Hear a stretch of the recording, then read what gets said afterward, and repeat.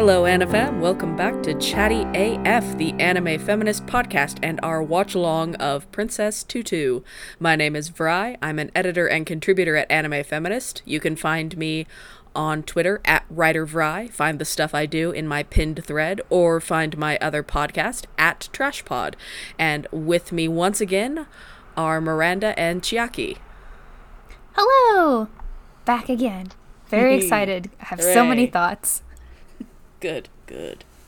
Just a quick introduction. Of course, my name is Miranda Sanchez. I work at IGN as a senior editor. I work on video game content and also a lot of anime stuff as well. And hello, I am Chiaki Hirai. I am one of the editors with Anime Feminist, one of the newest ones. Aside from working on the website, I'm a beat reporter for a Japanese-American newspaper in San Francisco. You can find me on Twitter at Chiaki747.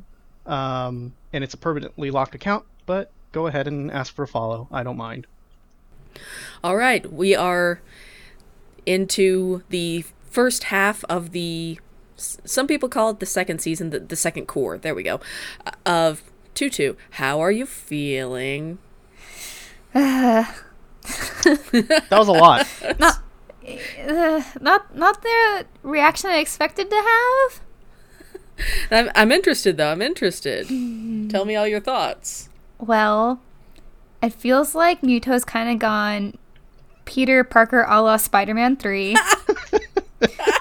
And it pains me so much. Like, I adore his little black crown. Like, it's very cute. Feathers look good on him. But his attitude is too much. I cannot take it. Every time he appears, I'm just like, can you stop? Just go away. Someone rip out his heart. Do something. I don't care. We can't remove the plot device for that, as they will remind you multiple times. Yep.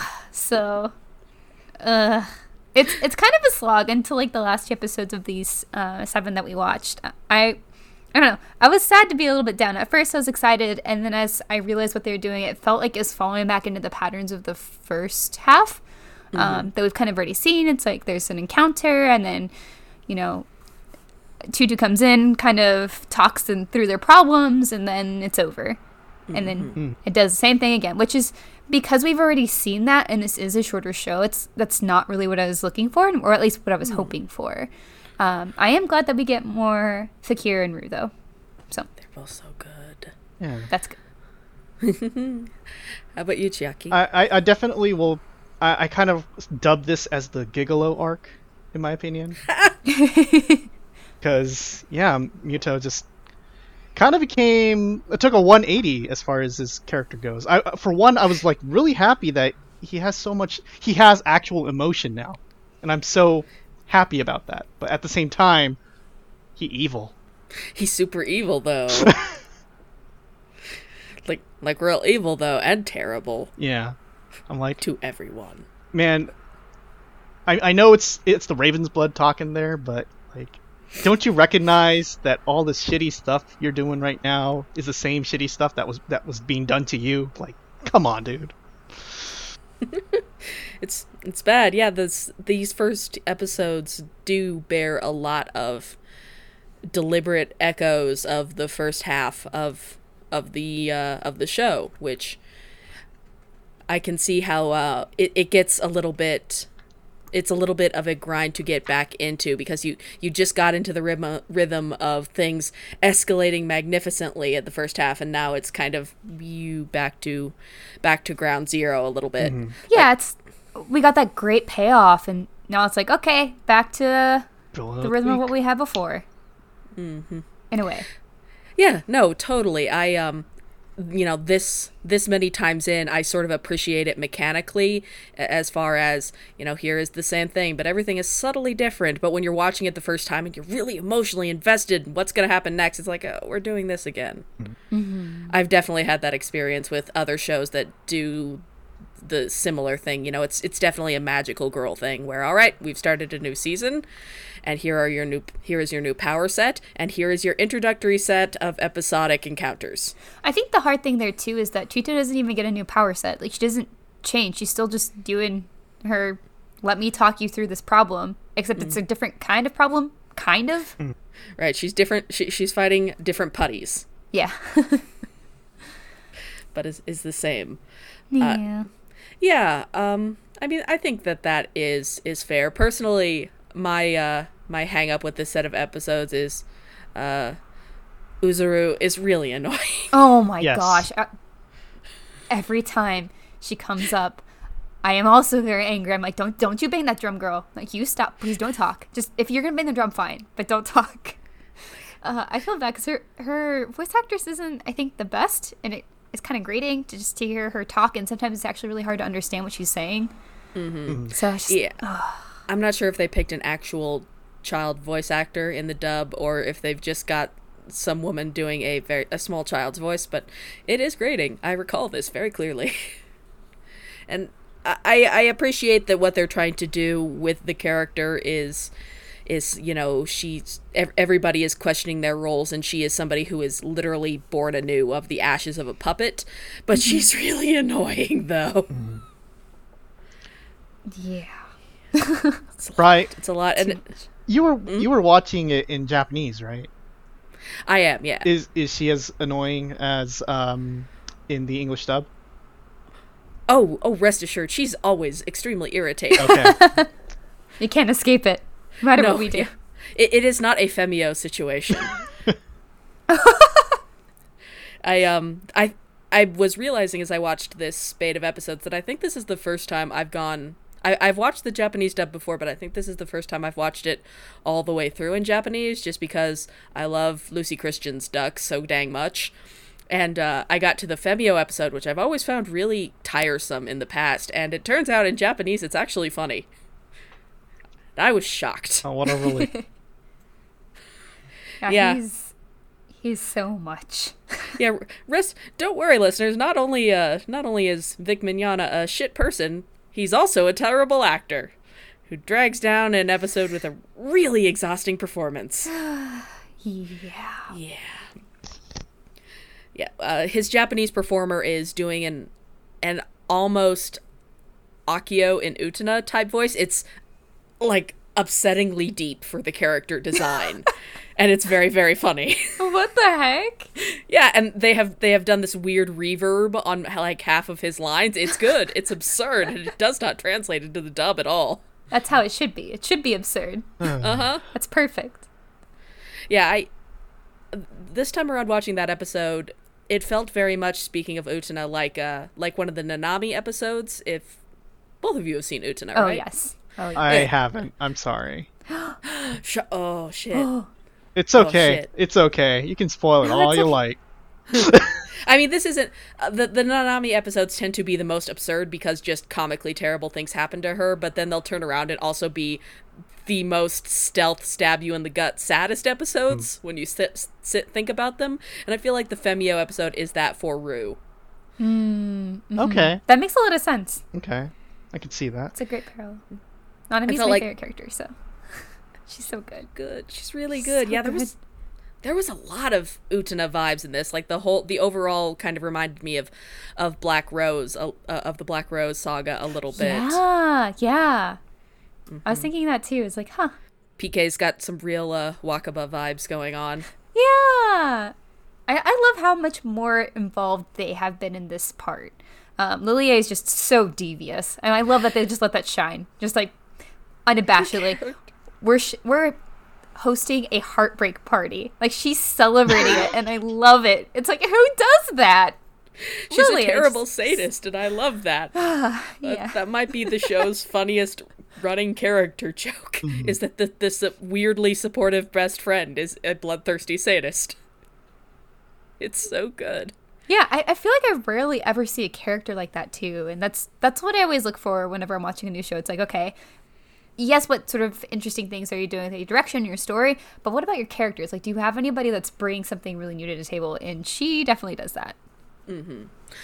Yeah, it's even going forward into modern stuff, it is not a joke I have seen reused too often. Yeah, which is a shame because it's fantastic. I mean, even if it is, it's generally like people who are really, really like into being sadists and not really being supportive. Right, in like a fetishy way, almost. Right. Yeah, Yeah. Or it tips into like the something like, oh, what was the most recent show that did it? Chio's School Road had the weird. I feel like it turns into predatory lesbian really fast, like, and this walks a very careful balance with her, where it is absurd but also fairly harmless because the show's established its slapstick so well, and because, like you said, she is kind of there for her, and Duck also doesn't realize how horrible she is. Like, it's a careful tightrope that I'm kind of impressed by. Right. And I think at the end of the day, she's usually goading on things that she knows Dux likes or is mostly willing in or into. Except for the Fakir stuff, which maybe she's right about that too. Who knows? We just don't know. But it is, I just love her. She's great. Yeah, I did want to ask, that's good enough segues, how you guys are feeling about the sort of heavier focus on romance, like love stories were a big part of the first half, but this is more about romance as a narrative plot goal, I guess, rather than just sort of characters being in love and that driving some of their actions, if that makes sense. Essentially, everybody is very concerned with whether Duck and Fakir are going to get together. Yeah. First of all, I don't want that. I think they're a great pair, great friends. Let them be friends, I think they're good that way. It's good to have a great pal who understands you in a different way and you can be supportive of each other, and that's kind of how I see them. But I do like that it's trying to explore what romance is and what that means for every person and like different points of life as well. Yeah, each, like, as much as it kind of sucks to grind down into doing the weekly Monster of the Week thing again, it does give the show the opportunity to look at these different character snapshots, which is neat. Yeah. I think the last episode I think I saw her name spelled Rachel somewhere, but they call her Retzel. Yeah, that's it has to be because it's a reference to a story or a ballet. I didn't look it up. Yeah, so I'll call in the comments. I'll call her Retzel, I guess. Yeah. It just reminds me of food. It's very weird. Pretzel. Anyway, Yes. yeah. So with her, I think her through line of like romance is really interesting because they've pulled up these romantic stories before, but like I think this one's interesting because it skews older, and kind of seeing her work through her own emotions for two men that she's cared about for a long time is interesting, just because we generally deal with kids, so. Yeah. I think it was cool seeing them be involved in that at least. Yeah, I mean, for a given value of older, given that, like, considering the ages of the protagonist, Ritzel is probably like 17 or 18, because she has that toss line of like, it's not unusual for people my age to start getting married. And I'm like, okay, you're still a teenager. Oh yeah, she looks super young. And like if she was playing with Muto and Fakir when they were younger, then she's not like that much older. So yeah. Yeah, but it is really interesting. I like that episode, given that like it enforces that somebody isn't monstrous if they like somebody, like more than one somebody, as it were. Right. That was so sweet. It just proves how much you love them. And I'm like, oh, good Duck. Good Duck preparing for the good polyamorous feels in your heart, you disaster bisexual. Oh dear. I love her episode with Freya. My God, this girl. But I also really like that her feelings for her father figure are hers. Like, he's clearly not entertaining this. Yes. And it is a legitimate hardship for her that she's not ready to give this up. But the show isn't also like, maybe there's a forbidden love with the man who raised her as a small child. No. Not that, though. Yeah, it's like she can be confused about her feelings and then work through and understand them, and by the end of the episode they do state that like she figured that out and like what that means to her, and it's good. It is good. It is nice. And I like, speaking of Freya, I do like that her episode isn't about being in love with someone at all. She's just really into gardening. My God, Yeah. loves that gardening. She's so extra when she waters flowers. And Duck is impressed. I'm also and impressed. flustered. Yeah, absolutely. Who wouldn't be? I mean, doesn't everyone pirouette when they water their gardens? Yeah. Oh yeah, that's common knowledge. Yeah. In fact, That's how Yes. you keep the flowers happy. And I love as much as the literally everybody wondering about Fakir and Duck can be a little bit. I think the most traditionally shoujo that the show gets, in terms of like schoolgirl shoujo. I like that the show keeps bringing it up in terms of like Lilie wants it to be. Well, now you have to fight other girls, and Duck is very confused and doesn't want to do this.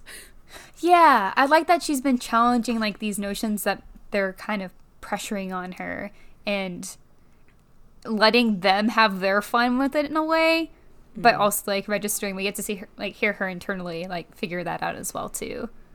Yeah, and it's a nice message to see rejected in a, because I feel like Western animation is also only just getting to this, so I don't want to throw shade at anime, but I feel like especially for an anime that came out in the early 2000s, having a show tell girls, it's, you don't actually need to ruin your friendships if you both like a guy.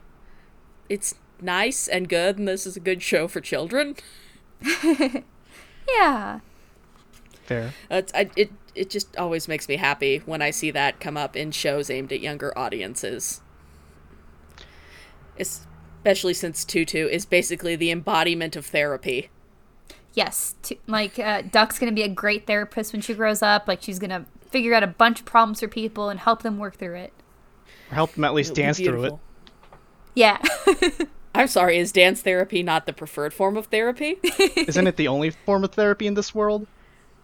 Yes. Wow, And I need that's to- what makes it magical. I need to find a new therapist.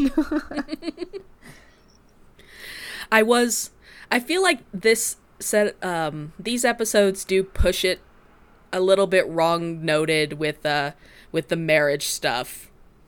Like I feel like the Freya episode hits the wrong note just a little bit with the oh no, I don't want to marry this ugly girl gag, which is what it essentially is. Like, I might enjoy creeping on my students, but I want it to be the hot one. I'm like, yeah, hit a sour note with that joke there. Show. Yeah, I feel like generally Mr. Cat stuff has been goofy and then Yeah, that's I feel he's getting like more airtime, especially in this arc. Like he's suddenly become the love guru. which is a weird choice, right? Yeah. I don't understand, but I did like when he was freaking out so much about who was it with Retzel came in and was talking about getting married, and he just like flipped his shit, and he was so happy and excited for his students. I was like, okay, that's good, I think. Although also the low-key despair. One of Yeah. my students is getting married before me. That's great. Like, that's funny.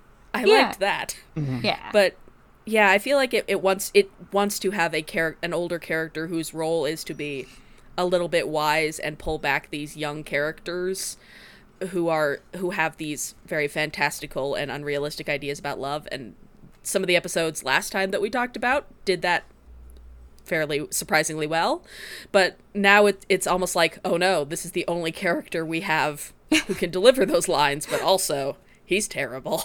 yep. It's like, oh well, we only built in this one, so it's what you're stuck with. We only have one teacher. Fuck. That's curious too. It's like we're all other teachers. I guess they're not that important. Yeah, it is definitely kind of to the show's benefit that it can shrug its shoulders and be like, magic. Yeah, I feel like there's been a lot more of that. It's like, oh, but yes, magic. Yeah, almost ever since Rue acknowledged that Drosselmeyer is there, it's like Drosselmeyer has a lot of monologues about how things are going on behind the scenes, which I feel like has a lot of impact here. Yes, including that shadowy figure that we will apparently learn more about soon, I think, based on the last I thought that was Drosselmeyer. teaser. They've actually introduced all of the very important characters in these episodes, Oh. but you may not have realized it yet. Okay. Mm. Yeah, that shadow, like the hooded figure that's been sneaking around the shadows and stealing the ends of stories. Pretty sure that's someone. What if it's Mr. Cat? What if that's why he's been so prominent? That would be quite a twist. I doubt it. Man, who would it be? It's a Uzura. Yes. That would be a good reason why there would be such an annoying child character who you can't be rid of. It's nah. I don't know. We are. This is as good a time as any to talk about. I had forgotten that this run of episodes would end with the second episode about Fakir's backstory, which is kind of the last most important paradigm shift for the show. Mm-hmm. And this idea about making stories that are real. I want to know how you felt about that episode. Surprised, also sad because the crows killed his parents. That's so He's rude. Batman. Yeah, that was pretty dark. Okay, so there's actually been a lot of dark stuff in this run. At very slight tangent, but with the Ghost Knight, he like slashed his wife in half. Like, jeez. Yeah, it's a bloodless show, but it gets remarkably dark in the back half. It's why I probably wouldn't give it to anybody younger than 10. Yeah. But with Fakir, it's curious because obviously this is like a repressed thing, and then there's that teaser for the next episode that's saying as someone is descendant of Drosselmeyer, and I'm obviously they're kind of teasing probably Fakir if he was really writing these stories that had the power to come to life, and that's curious because like did he write himself into the prince role? Is like the prince or not the prince? Sorry, the knight role. Is like the knight actually dead this whole time, and he's not actually the knight, and he's just I don't know. Just kind of filling It's a in. lot. Yeah, but at the same time, he does have the scars, so who knows? I mean, Yeah. the scars, like, kind of clearly cast him in that role, right? Mm-hmm. I'm thinking he's both the writer and the knight. Maybe he's writing a self-insert fanfic. The solution to everything is fanfic. I feel like this is a strong narrative reading that we can do of the show. I mean, I'm joking, but I'm also not, because half the reason the story has been as untragic as it has before is that two characters who die and have almost no lines have done a whole lot of stuff. That's true. Right. And that is what is the purpose of fan fiction, if not to take characters that the author didn't give a shit about and give them eternal life.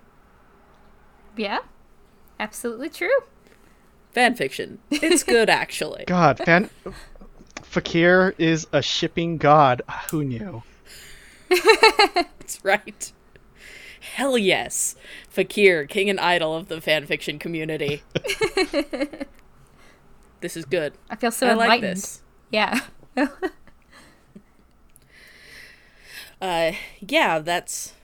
It completely reassigns this whole thing of, like, who has agency and what amount of control is there, and, you know, can you change the story from inside the story? Right, and someone's obviously pushing, I think, Fakir to do that. Like, again, I was saying earlier, because someone's stealing all the end of those stories, so, like, he has to figure out what's the next step. And I do like that this is potentially, like, driving him to work more with Tutu, because, I guess, or Duck, because Duck is, like, came to him, just like, I need you to do this, you can change it. And obviously he's scared for very good reasons, because I'm sure whenever he was a very small child writing about being the hero in the Crows, he was not prepared. And so... Yeah, and that's a big part of this, too, is that in order to keep this from being a literal deus ex machina, his power doesn't work, or it works horribly. Right. And so it's kind of... I know, I'm really interested to see how that all plays out, just because... Was it actually his fault, or did he just write a bad story because he was a child? Mm-hmm. Right. So, Because children are bad writers, actually. hey, you gotta get those details in there. Maybe it was a comma issue. Yeah. Oh snap. This is why the Oxford comma is literally a life or death matter, children. Always use it. It's just the right choice. I refuse. AP tried to warn you. I am still Oh no, we can't be friends anymore. AP We have to style have a to the dance death. AP style to the death. I'm also AP style, but I also choose the Oxford comma. My God, I'm learning so much. It's like people I don't even recognize anymore. I know. It's okay. I don't have so we kind of haven't talked about Rue at all this yet, and we need to talk about Rue. I want to give her a hug. Please give Rue a hug. I'm starting a charity to give hugs to Rue. Yeah, it was really nice to know she's not actually the Raven, and like some of those theories are that I kind of had are kind of correct. She's related to the Raven, but she is not the Raven, and she needs help. She needs so much help. Yeah. I do, since you guys are both watching the dub, I almost wish you had access to the Japanese audio, but you know, her name is Kreihi, but the way it's pronounced in the Japanese audio is Kreiru, which I think it has the Ru appended at the end there, which I think is maybe a play on words that gets a little bit lost in translation with also the German stuff on top. Mm-hmm. Just like, oh no, this was a part of you all along. But yeah, she has a horrible abusive parent who tells her she's unlovable every day and is constantly gaslighting her. And it's terrible. Yeah. Yeah, and is constantly threatening her. God. He needs to get away.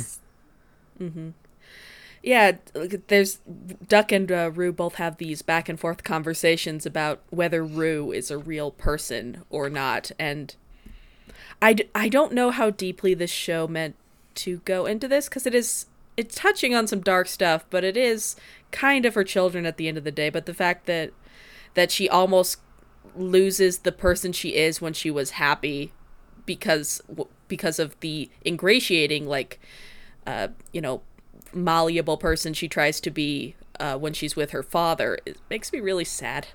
It's like this very incidental, sad conversation about what constant abuse does. Yeah. It's like, obviously, when she was just Rue, like, she was separated from that, and she got to be herself and just worry about dance and school. And now that she's gone back to being Kreihi and, like, adjusting to all of this, that she has to, refocus her priorities to something that's really awful. And it definitely adds a much darker underpinning to the, like we talked about, the kind of natural teenage inclination to not really know what mutual love is, but to just be desperate for somebody to love you and to have that badge of honor. It's much darker now. Yeah, like it makes a lot more sense as to why she was like happy with literally anything. Like, even if Muto wasn't actually himself and saying I love you, like, that still meant the world to her. And seeing her father, that makes a lot of sense, unfortunately. Yeah. That is something that Muto now, who is now Peter Parker, I accept this. I demand there to be I demand that somebody animate him walking down and doing the finger guns at people. Oh God. no! I already see it. It's really good, isn't it? All right, give me a few minutes. I'll hook it up. Yes. Good, I have the power to make things happen, and I'm using my power for evil. But a lot of Muto's dialogue, and it's unspoken, but there with Rue is this idea of what does it mean to love someone versus to be loved? Because Muto, as he's poisoned, is looking to be loved, but these people don't mean anything to him, which is what Rue was supposedly doing in the first half, but that is clearly becoming not true of her. Like, she does genuinely love him, even though he's horrible to her, which is not necessarily good, but also she's not in a good place either. Yeah, and I kind of wonder how long she's going to be willing to take that abuse from Muto, especially because I agree in thinking that she absolutely cares for him in her own way. And even the way she was willing to, like, let that happen before was really awful. Like, I do believe in her love for him. And seeing him change into a different person kind of goes against what she wanted since the very beginning. And she's just believing that this is going to be a person that will love her, but he's not at all. So there is something very upsetting in the implication that she keeps insisting that he's turning into someone who will love her, and he's starting to become someone who parrots her father's abusive statements at her. That is horribly upsetting. Yeah. Ooh. I mean, there is that kind of concept of cycle of abuse, like you kind of seek out people because that's what you're used to, but at the same time, Right. I feel there has to be a breaking point. Yeah. Yeah. Yeah, it cannot, and I'll definitely be interested to come back and talk about that with you too in the next episode. I think Rue's character arc bears a lot of conversation, as it were. Okay. Right. I hope. I don't know. I just want the best for her. I want Tutu to run in there, just grab her, just take her out, and they just team up together. And there's a lot of hugs and like hot chocolate or something. I don't care. Just some good, comforting moments because she definitely needs it. And I think you can see it every time she meets up with her father. She's like worn down more and more and more, and she's just threatened even further. And it's hard to watch. Yeah, her body language and the vocal performance are just so fragile. Yeah. It's a lot. She got rejected, and now she has to do all this. Yeah, and I feel like that theme of what does it mean to love someone, like, is love infinitely selfless? Like, at what point does self-care enter into that conversation? Are these questions that the show intends to answer? Because it's definitely raising those ideas of what is selfless, what is selfish, when is each okay, and how do you need to balance them? Right. It's so weird to me that in the second half they put the Midsummer Night's Dream episode. That's such a comedy of errors that is not even one of the deeper commentaries of Shakespeare plays. I mean, I suspect it's because it's about a group of 4 people who each loves who has crossed affections, and then it shakes out that everybody ends up with the right person. I suspect that is why the writing team has chosen it. But it is also kind of it's cute. The nice dancer and the nice sculptor, they like each other, and that's all right. That's fine. I don't know. That statue was a little creepy. You know, it's like it's a little. I was shocked.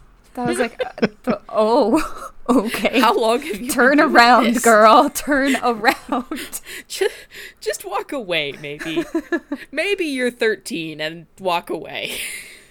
Excuse me, she's an upperclassman. She may be as old as 14. big difference there. Oh, yeah.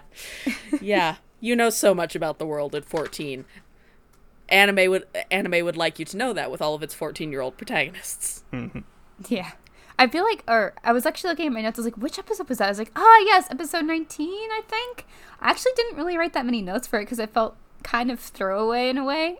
Which, like... Yeah, it's very much a breather episode. It is almost purely there for the love letter shenanigans. I think the only... Yeah. I saw Ahiru was on the letter. Uh-huh. And it's like, why didn't you guys put duck? That's silly. Maybe that's just from the Japanese one. It is. The Japanese lettering is written in English, and I think they just didn't go through. And also, like I said, I think the High Dive release is just the Japanese video, because it doesn't...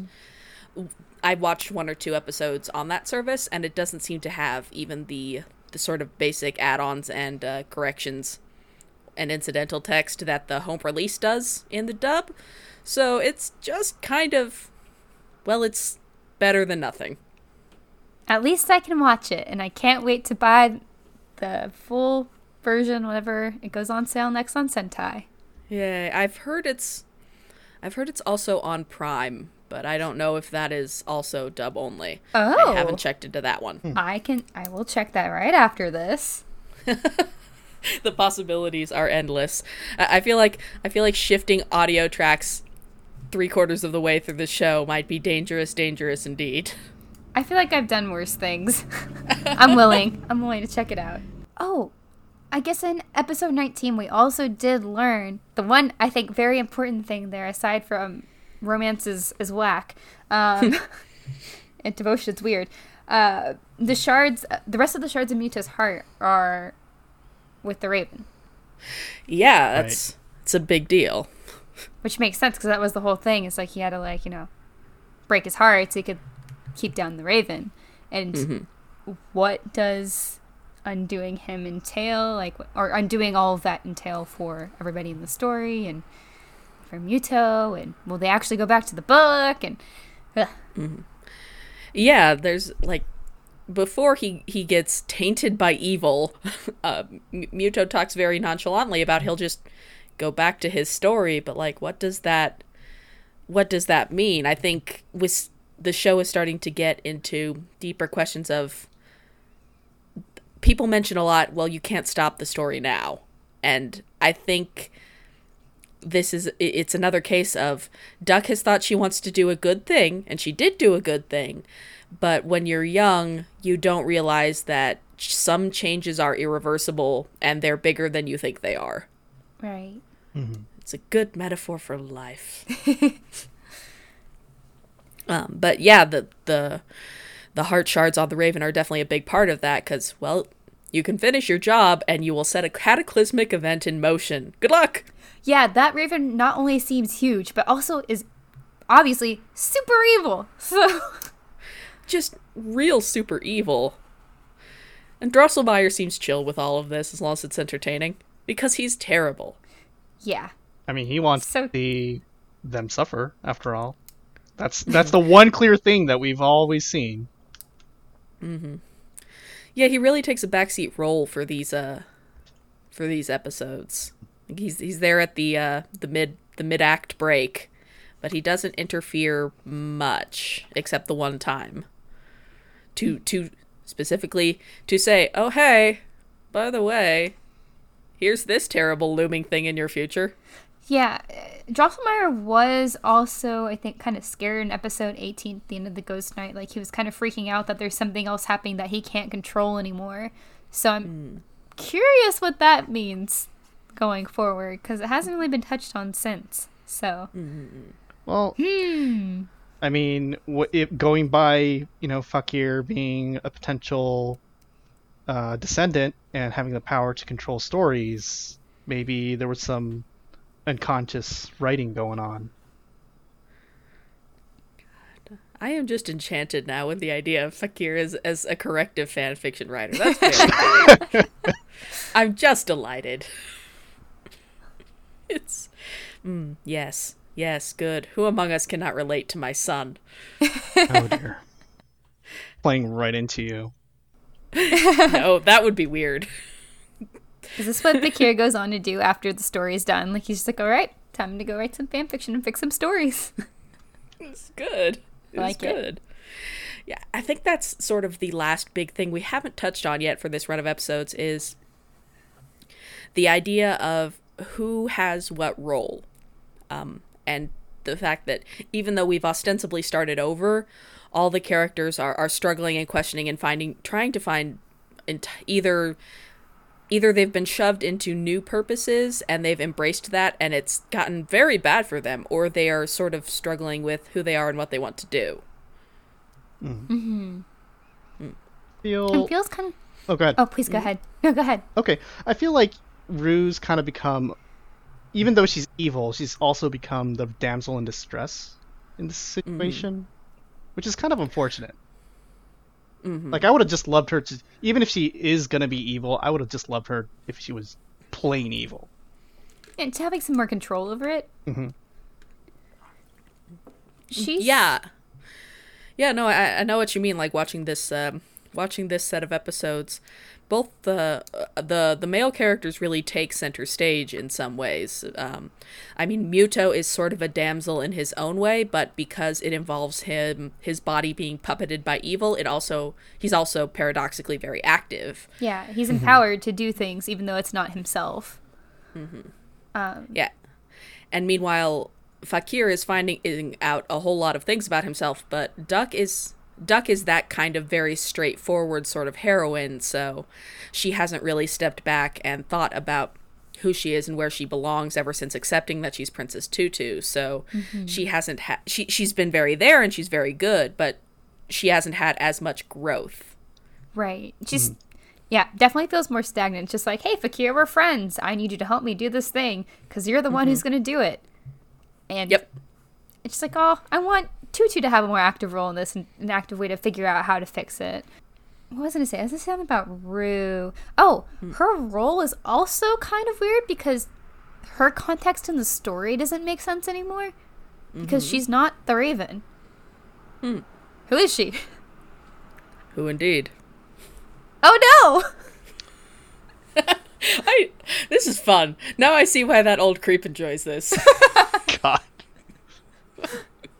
Just want to see everyone be flustered and Watching, just being generally and nebulously ominous at people is delightful.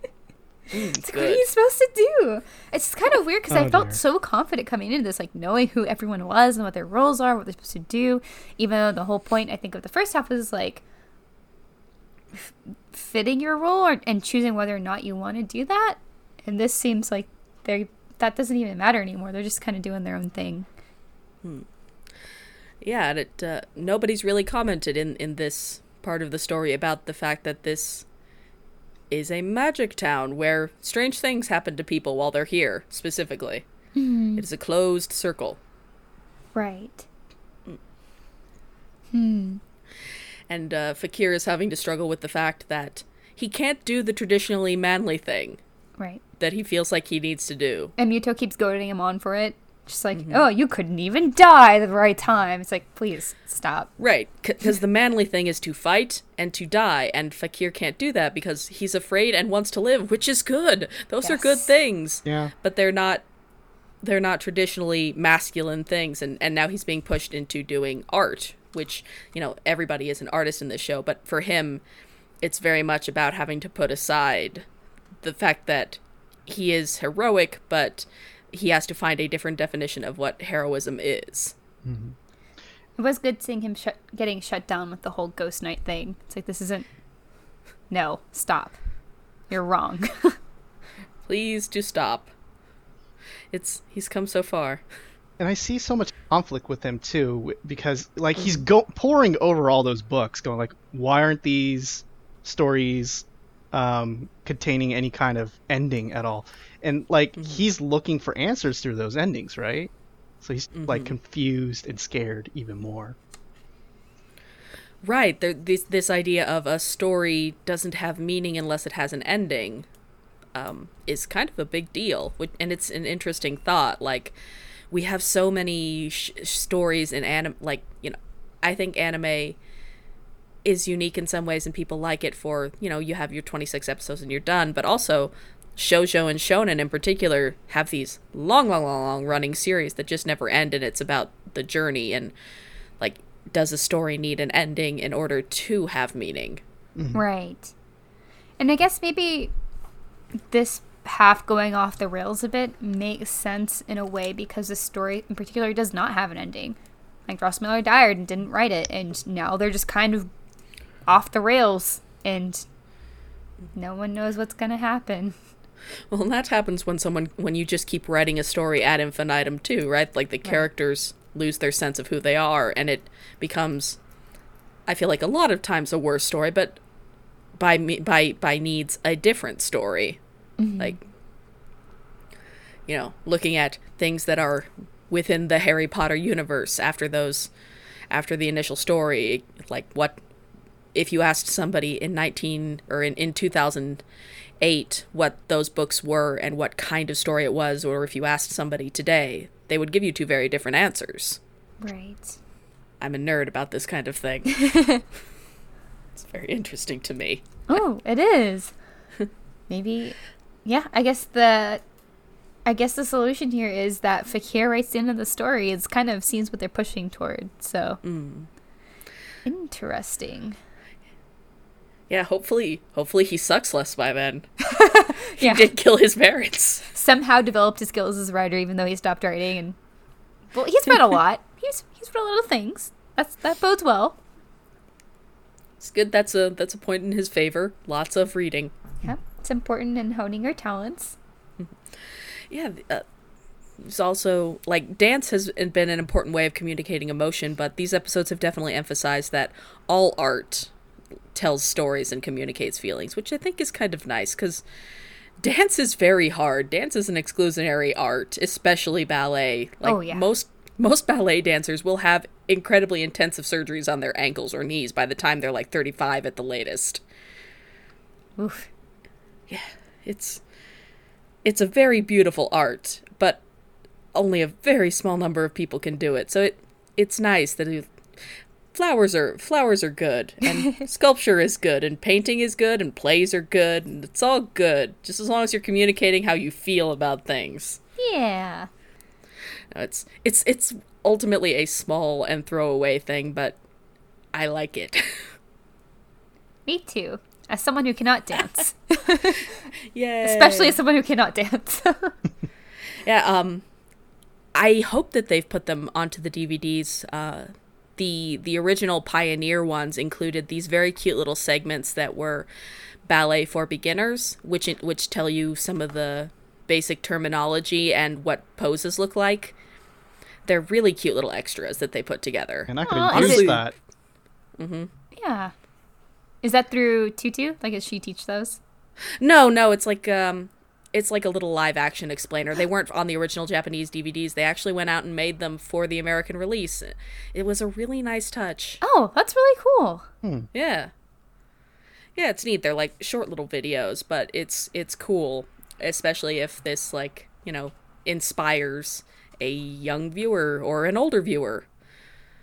It's not like you can't do ballet when you're older. You're just never going to go pro at it.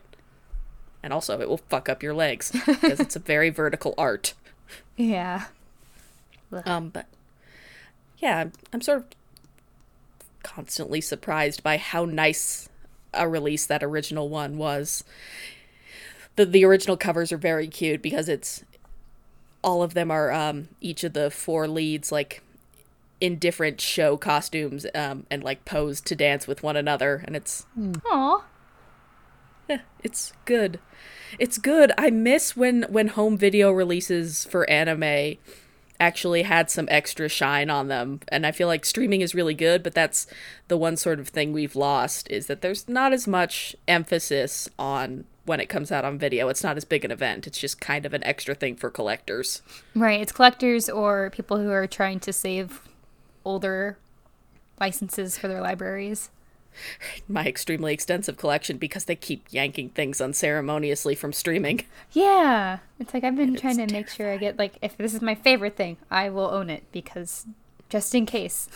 It could go at any You time, never know. and you just wouldn't know. It's upsetting. Yeah. So, next time we're going to be watching the last 6 episodes of the series, and I want to know what you think is going to happen. Okay. Jackie, would you like to go first? Sure. So, I mean, I know we've been figuring Fakir might be the descendant for Drosselmeyer, but I want to also say, like, what if it's the library boy? Interesting. I know he's probably the throwaway focus of the week, but what if? I just want to see Library Boy shine because he's been so You're angry. a big fan of Library Chan. He's so mad. all the time. Rightfully so. People coming in and having dramatic scenes in his library. It's upsetting. I think if Yuzura got anywhere near me, I'd be very upset. So Yes. justified. Like it's hard to portray small children in media and all, but oh, she's precious. Just terribly precious. Ew. She's gonna be important, isn't she? That much. I have no comment on any future plot events. But I'm just saying, like, she's been introduced. She's gonna do something important that's uncharacteristically adult of her, or whatever. Because it would be entirely soul-crushing if this character were introduced and had no narrative purpose. Aside from being annoying. Yeah. Impossible to contemplate. Well, this is anime, so True. It's true. I think she's, yeah. All right, Library-chan, got it. I want to believe that the descendant is Lilie. If we're voting for anybody here, she loves chaos. I feel like that would be so bad. It'd be bad for literally everyone. It'd be the worst, but it would make so much sense. It would be the end of, like, Anime Gataris instead. Yeah. No, I think she's going to keep doing what she's doing. Yeah, Library Boy probably makes a lot of sense. Considering he also, I would assume, loves stories if he's in a library. They are where books happen. Mm-hmm. Yeah. I think Rue's going to come around and betray her father and probably try to help Muto get out of that blood, because it's bad, very bad blood. It's very bad that you might say they've got bad blood. Oh, I hate myself for that. Oh. Peter, don't cut that. Show my shame to the world. What else? I'm just curious how Tutu fits in, aside from just like helping talk through. Like, I would like to see her develop in some sort of way, because like we were saying before, it doesn't feel like she's really changed much. Like, she's still just the nice, caring, nice, caring, Yeah, he's helping. girl. So Yeah, it's kind of her time to step up and make a decisive decision on who she is and who she wants her story to be about. yeah. I believe in her. She's a good girl. She is my daughter. They're all such good children. Yeah, and I'm really curious because the show's tried so hard to shy away from violence, and like Tutu said, like, violence isn't the answer. Like, you can work things out in other ways. Like, fighting isn't going to solve anything. So how does that play in with the Raven, who is very obviously super evil and will absolutely not listen to Tutu? He will not dance with her. I bet you he would say no. So, like, how do they solve that? I mean, I guess it has to be something with Muto, because he's the one who's supposed to defeat the Raven, but I want to say, like, Yes. if all of them combine their powers, somehow they'll defeat the Raven. That's what I'm thinking. yeah. Yes, good. By your powers combined is my favorite anime trope. Wait, no, that was Captain Planet. Dang it. Have the Lord of the Dance, we can call him. Right, these are good. I think you ladies will enjoy the last. I've never gotten through this show without crying. Oh. So I'll take that as a the challenge. last. No, it's not a challenge. I hate when people I hate when people say that, because crying is a good emotion. Crying means that the show did good. It is merely a statement of fact. I have watched this show 3 times and I have cried every single one. Wow. Okay. I'm ready.